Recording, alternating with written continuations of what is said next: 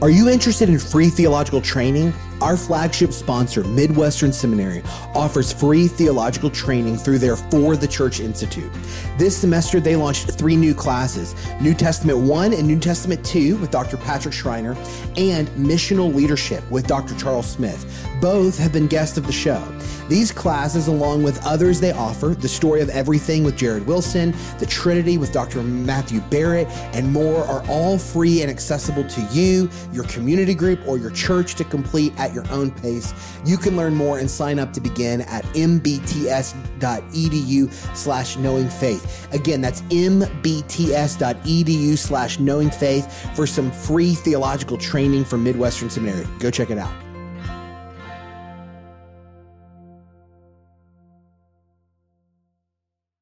You're listening to Knowing Faith, a podcast of Training the Church.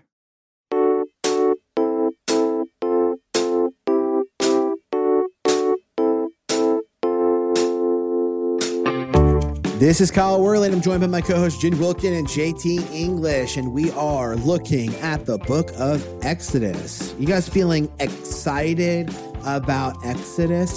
Extra excited. There we go. Exceptionally so, one might say. There we go. Exceptionally excited about Exodus. That's what we should title the season right there. Or Exodus for the rest of us. That was what you suggested a couple episodes ago. Well, I said the rest of us because I was being exceptionally excellent at X's. There we go. Well, Triple X. We should call it Triple X. No. Oh, hold on a second. Let's rewind that one back. That Twitter. is, you got the new Twitter app. I didn't mean that Triple X. I meant like Triple X the movie. Oh. No, yeah, 100%. Yeah, we know. 100%. 100%.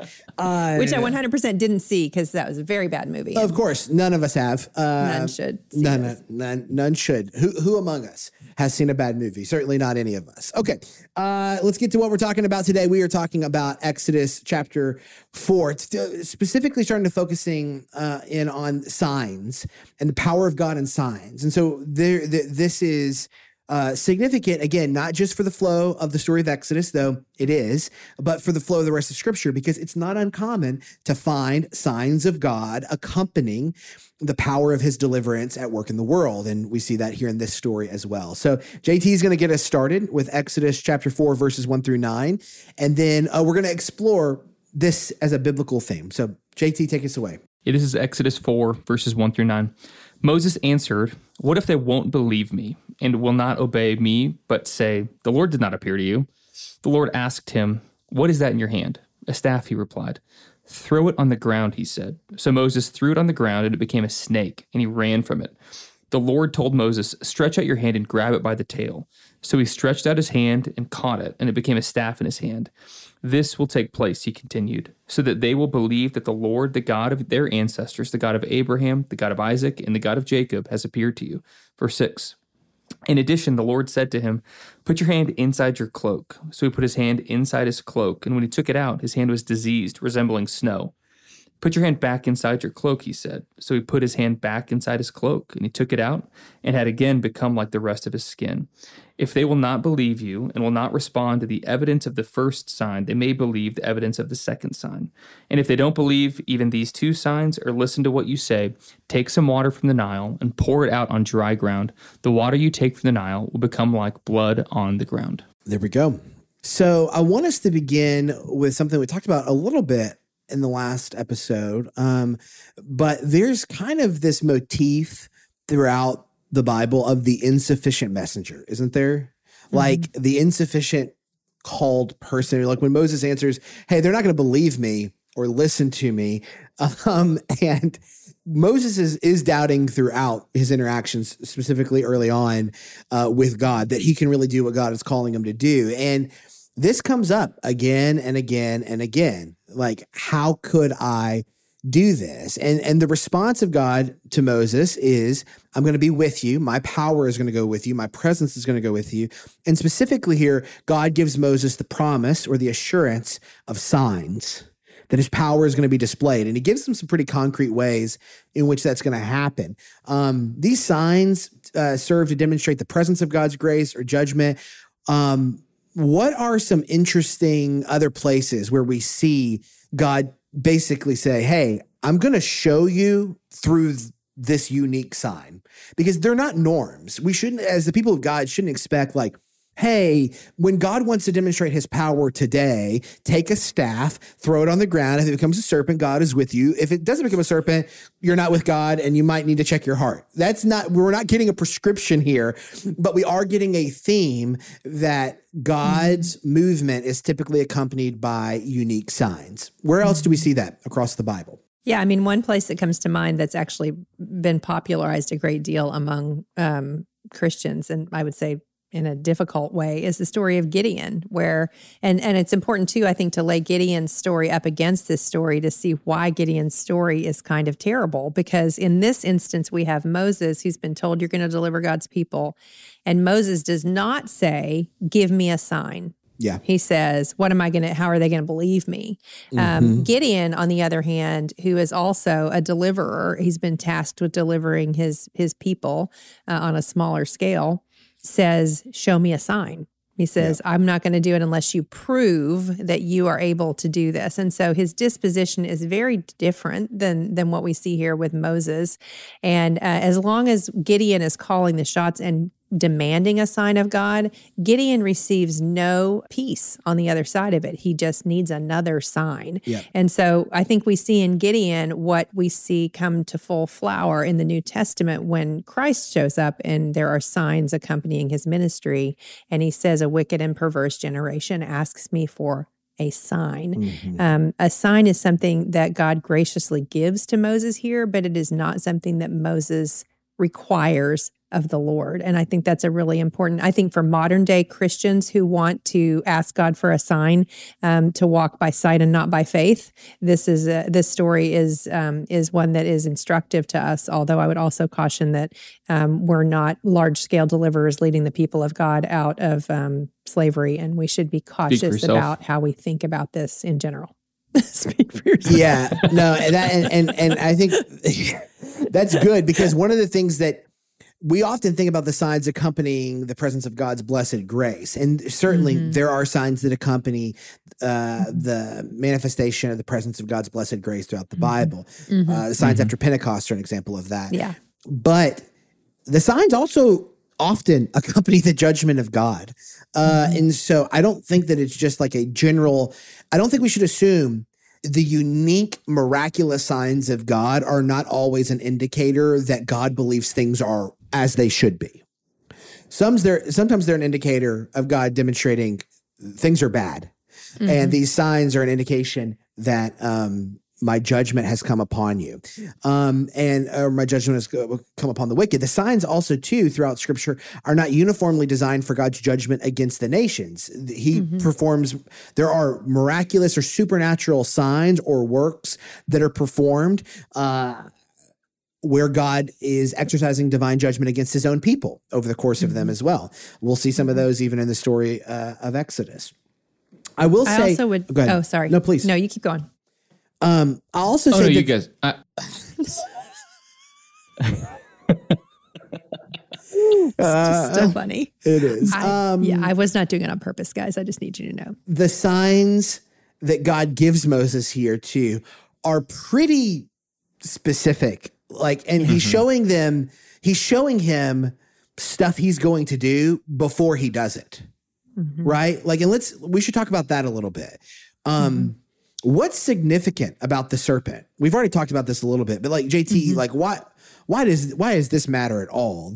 Why the staff that becomes a serpent? Is this going to come into play later? Does it have relevance to any large mega themes in the Bible? Is that a softball? Am I setting it up?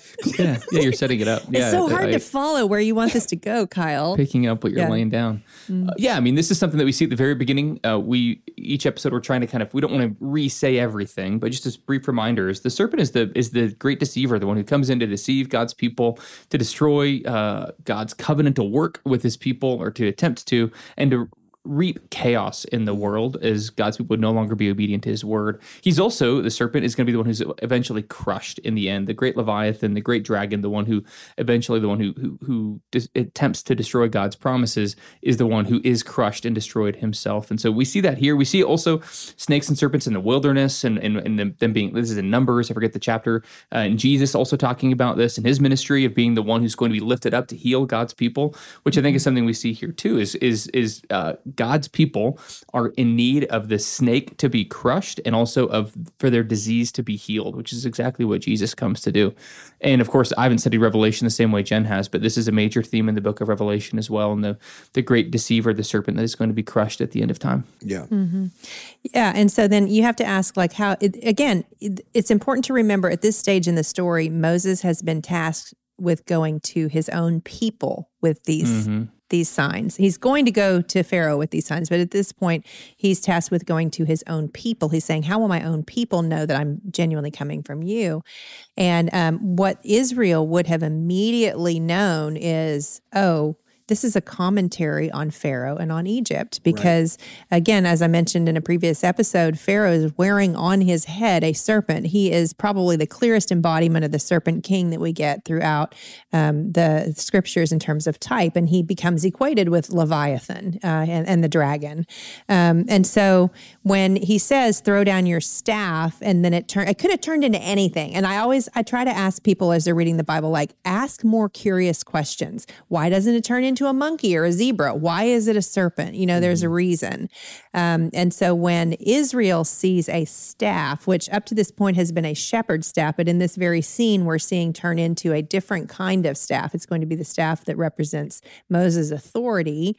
A staff that represents authority is thrown down and it turns into the emblem of Pharaoh.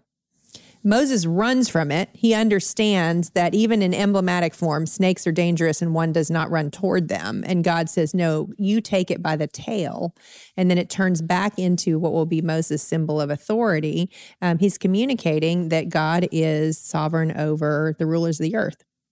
He's also communicating that God is sovereign over the natural order. God can take a stick and turn it into a snake. And that is a point of significance you want to hold on to, because he moves from there. He gives him, and Moses doesn't say, well, what if that sign doesn't work? I don't know if you noticed that. God anticipates that he will need more than one sign. Yeah. And the next sign that he gives him has to do with what? Disease. Yeah. It has to do with disease. And he says, he says, God is sovereign over the natural order. And then he shows that God is sovereign over human disease.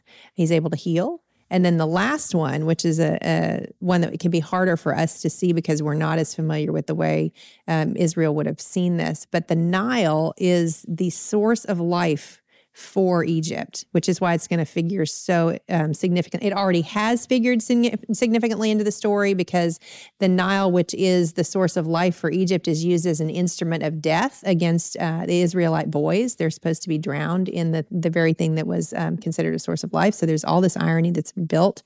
But then here, what we're seeing is God even is sovereign over life and death when some of the Nile's water is turned into blood. That's right. So that's a progression, right? That's showing us three things in a particular way. So we would not be surprised to find when we get to the Gospels that when we see Jesus begin his earthly ministry, his miracles fall into the same three categories in the same three order. He first demonstrates his authority over the natural order when he turns water into wine, and then he begins healing people of their infirmities, and then he raises people from the dead. That's right.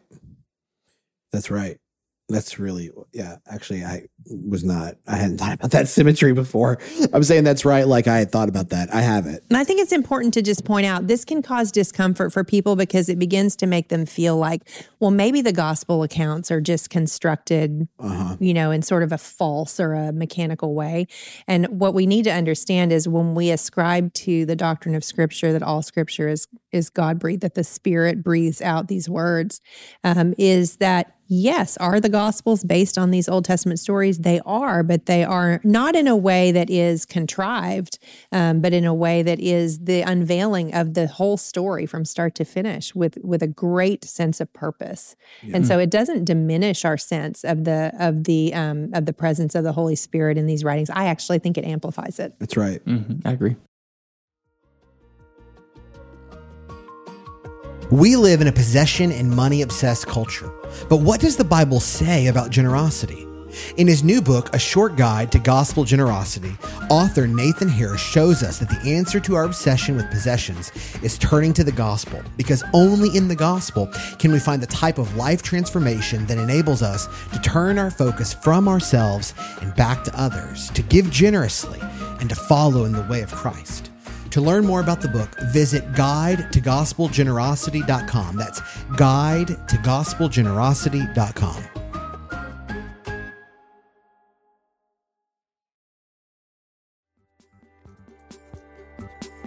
The CSB Life Counsel Bible provides biblical counsel and practical wisdom for pastors, ministry leaders, counselors, parents, couples, and any individual seeking practical wisdom through the application of God's Word. It includes more than 150 full-length articles on a wide range of topics and tough issues from respected Christian counselors and scholars. Visit csblifecounselbible.com to get your copy today. Visit csblifecounselbible.com to get your copy today.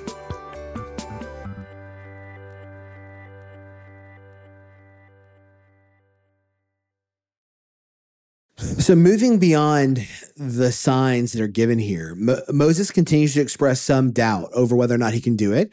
And God's anger is kindled against Moses. And he says, hey, I'll send Aaron with you. Like, yeah, you know that guy, Aaron, well, he'll go with you. He'll speak as well. But then we get something that we got to talk about, because I feel like if we don't talk about this story, and you guys know what I'm going to say here, I thought about skipping. I didn't even include it in the run sheet because it's hard for me to make heads or tails of it, but is the story of Moses' journey to Egypt. Everybody wants to skip it. I didn't put it in here because I'm like, man, do we got to talk about this? Okay, so if you're not familiar with this part of the story, and I've been reading this a lot, and I've been thinking about it and reading some commentators on it just to try to like wrap my head around it, but they're headed back. Moses is headed back. And it says, at a lodging place on the way, the Lord met him and sought to put him to death. Then Zipporah is his wife, took a flint and cut off her son's foreskin and touched Moses' feet with it and said, surely you are a bridegroom of blood to me. So he let him alone. It was then that that she said, a bridegroom of blood, because of the circumcision. Okay. Does anybody have help for me here on this? We actually talked about this in a previous episode. I remember. Have blanked on it considerably. You blocked it out. Mm-hmm. Maybe that's what happened. Okay. Mm-hmm. So you can help me with this, because I'm sure I can't help you. I blocked it out too. Maybe I blocked it out from trauma or something. I'm not sure. I remember nothing. What is happening, and why is it here? Yeah. Well, because if Moses is going to be a deliverer, he has to be. This is a little like take off your shoes. You're standing on holy ground. He needs to have. He needs to be compliant, basically, with God's revealed will if he's going to be an intercessor. And so it becomes apparent that he has left undone the work of circumcision. And so then you get these weird words from Zipporah. And she says, you become a bridegroom of blood to me. But remember, we talked about in our last episode, her father is a priest of Midian, which means she is not a part of Abraham's covenant community. She's been grafted in. And the idea of circumcision, like, it's weird to us. So imagine how weird it is to her.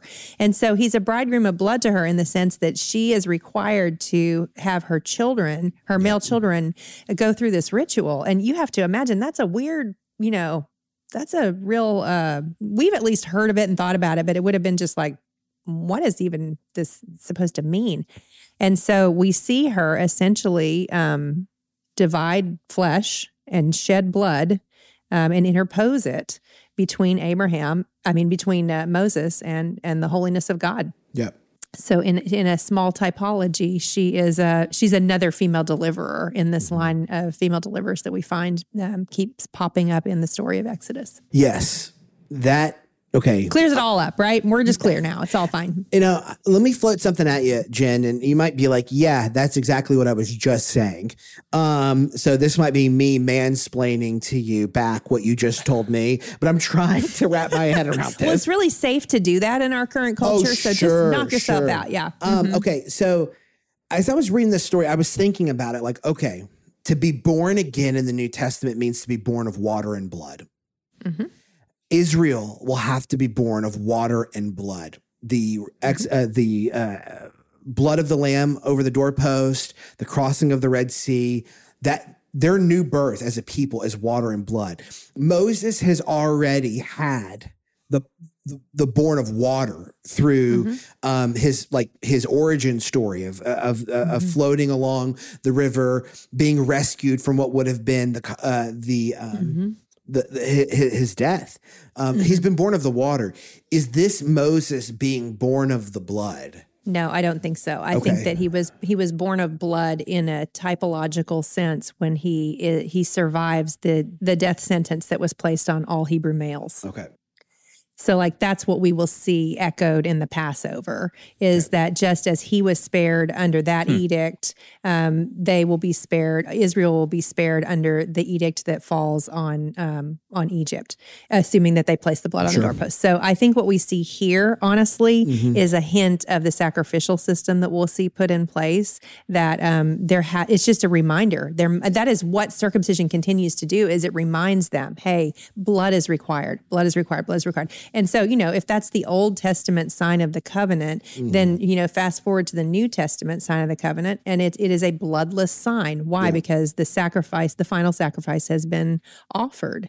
Yeah. And so, but at this point, that's not where we are in the story, right? And so we're going to have constant reminders that between you and the holiness of God, there must be the parting of flesh and the shedding of blood. Yeah, that reminds me of what the author of Hebrews says, without the shedding of blood, there is no forgiveness No remission of sin. Yeah. And so is this a purification of Moses to serve his mediatorial role or his priestly role? I think he's learning, right? Because this is one of those situations. It reminds me a little of when Abraham is called to sacrifice Isaac, because you find yourself saying, well, God doesn't really want him to do that, does he? Like, what's happening here? I think it's a test for Abraham. I mean, I'm sorry, I'm getting my names all snarled up. For Moses, Moses is learning something because, you read this and you're like, wait, God was going to kill Moses? Like, where does the story even go from there? No, God was not going to kill Moses. We understand that from Moses' perspective, from the perspective of Moses and Zipporah, that was the reality that was playing out. We know the whole story, right? So we can go, oh, that wasn't going to happen. Yeah. But as far as Moses knew, and as far as Abraham knew, these things that God had said were going to happen were going to happen. And then we find that what God is doing is he is testing his servant. And it's interesting to me, that Zipporah is like, the one who actually, Moses, is apparently so terrified he can't even react. And Zipporah jumps into action. So, but I think those two stories are similar. It's more about us seeing Moses grow as the future leader of Israel than it is about was God trying to kill Moses. Do you buy that? Yeah, I think so. And we do see there is a recurring motif in the story of Scripture of the God-fearing pagan, I'm going to use that term there, God-fearing pagan helping and assisting in the rescue of God's people. You think of this even in the historical books. It's like Pharaoh saying, get out of here with Sarah. Why did you say she was or Rahab with the spies. Yes. Rahab, the outsider. And the other theme that we're seeing here too, when he says, you can take Moses with you. I mean, you can take Aaron with you. Man, I'm doing great today. He says, I may not say the names wrong in pronunciation, but I can sure swap them around a whole lot.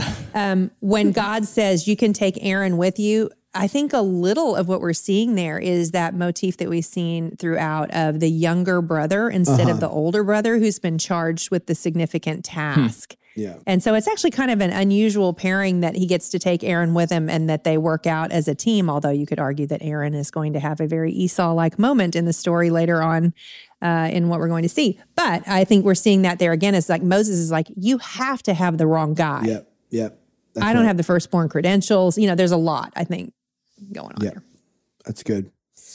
So the stories of God's signs and promises of his judgment, they're put into immediate contrast with chapter 5. And we're not going to spend a ton of time at chapter 5. We're going to move to chapter 5 and chapter 6 real quick. But I think it's important to point out that in chapter 5, kind of like on the other side of town, so to speak, when God is promising, he's showing meanwhile, he's showing these powerful signs to Moses that will lead to Israel's deliverance and redemption.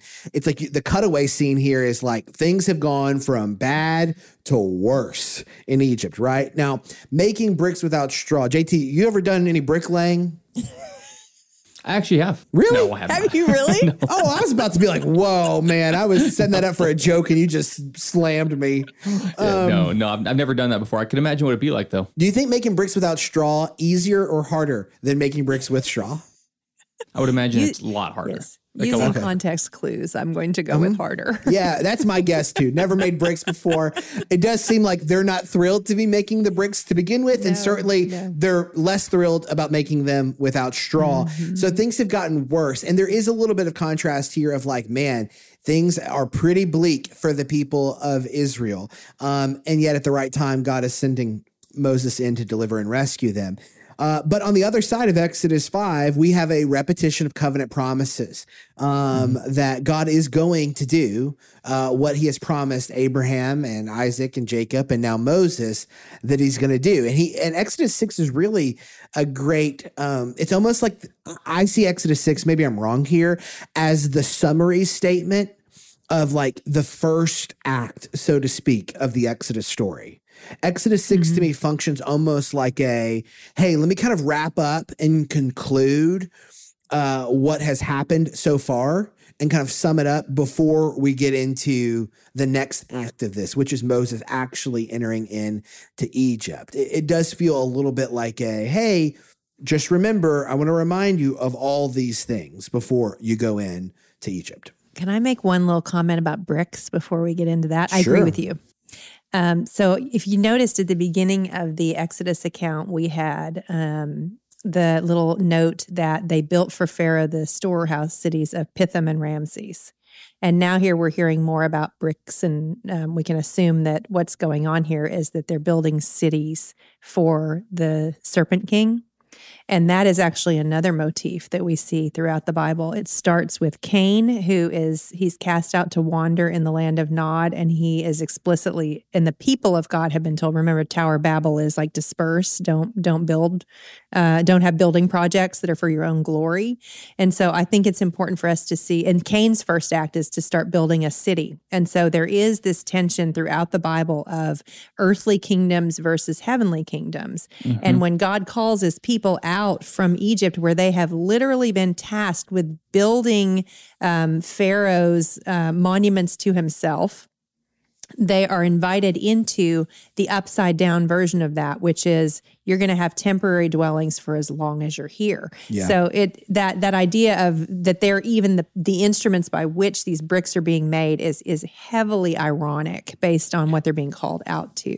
That's right.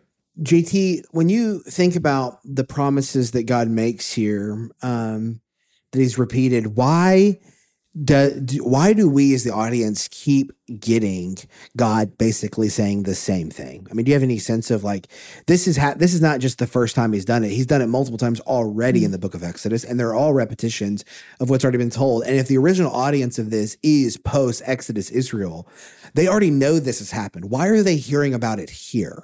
I think there's the human element of this is we keep forgetting the promises of God and what they are and why is God doing what he's doing. I also just think in terms of just the structure of a story, it's very easy to read maybe Exodus 3 on its own or Exodus 15 on its own. And so what we're doing here in terms of the overarching narrative is we're being reminded about God's covenantal purposes here. We've kind of harped on this so far, but we're harping on it because the Bible's harping on it. God is not acting in a vacuum. He's acting in accordance with this pactum salutis that we talked about, or this eternal covenant that God has, and the covenant made with Adam, the covenant made with Abraham, Isaac, and Jacob. And so he's reminding him about his covenantal consistency. He is not departing from what he said he was going to do from the beginning. So even just to read it briefly, we just talked about Exodus chapter 5, and there's further oppression of Israel. Moses and Aaron are coming in, and God's people are being oppressed even more. They're still being fruitful and multiplying. And at the beginning of Exodus 6, it says this, then God spoke to Moses telling him, and he's reminding him about who he is and what his purposes are for his people. He says, I am the Lord. That's God's person, his personality. I am the Lord, Yahweh. I appeared to Abraham, Isaac, and Jacob as God Almighty, but I was not known to them by name, the Lord. That's being reminded about Exodus chapter 3, verse 14. They knew me as covenantal. You know me as present. I'm with you. I also established my covenant with them to give them the land of Canaan. This is that place that we talked about, and the land that they lived in as aliens. And at the end of verse 5, it says, I have remembered my covenant. We talked about that in a previous episode. God has not forgotten something. He is returning to something. He is keeping his covenantal commitments. And it says in verse 8, I'm going to bring you to the land that I swore. This is God's purpose in God's place to give to Abraham, Isaac, and Jacob, and I will give it to you as a possession. I am the Lord, implying that he's going to be present with them. So everything that God's people lost in Eden, and they're now in exile, God is promising to restore to them in the kingdom of God. And so he's reminding them of this purpose. Yes, you are being oppressed. And I think it's so easy. This is going to sound a little preachy, but I don't mean for it to. How easy would it have been for God's people to be focused on their circumstances in Egypt, making bricks, being oppressed, not living in the place, but God has reminded them of his character. It's not just the circumstances that we're supposed to dwell on, but God's covenantal character to bring his promises to fulfillment. He's reminded them about who he is and what he intends to do in them and with them. Yeah, not just here in this passage or in this story, but before and beyond, right? Mm-hmm. That's right. Okay, well, in the next episode, we're going to start getting into Moses before Pharaoh, looking at the plagues, and this is where there are fireworks, almost literally. So we're going to check things out. If you want to find Knowing Faith online, you can find us on Instagram, Facebook, Twitter, wherever you get your podcast. You may have heard something about... Did you like that, Jen? Okay, great. I think it's just, I like you. So when you say goofy things, it makes me laugh. Well, that's the number one reason I'm here. You may have heard about something in the show, a book, an ad that we ran, and you're like, how do I find out more information? I just heard that, but I want to find out more. Go to the show notes in the episode description for a link to our sponsors webpage, or go to the Train the Church website under the Knowing Faith podcast to find resources, discounts, products that we vet in and believe in.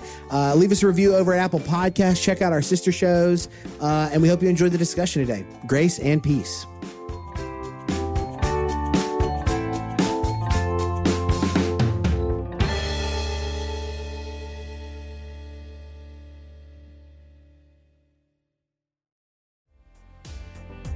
Did this episode spark an interest to learn more about Jesus, the Bible, or just theology in general?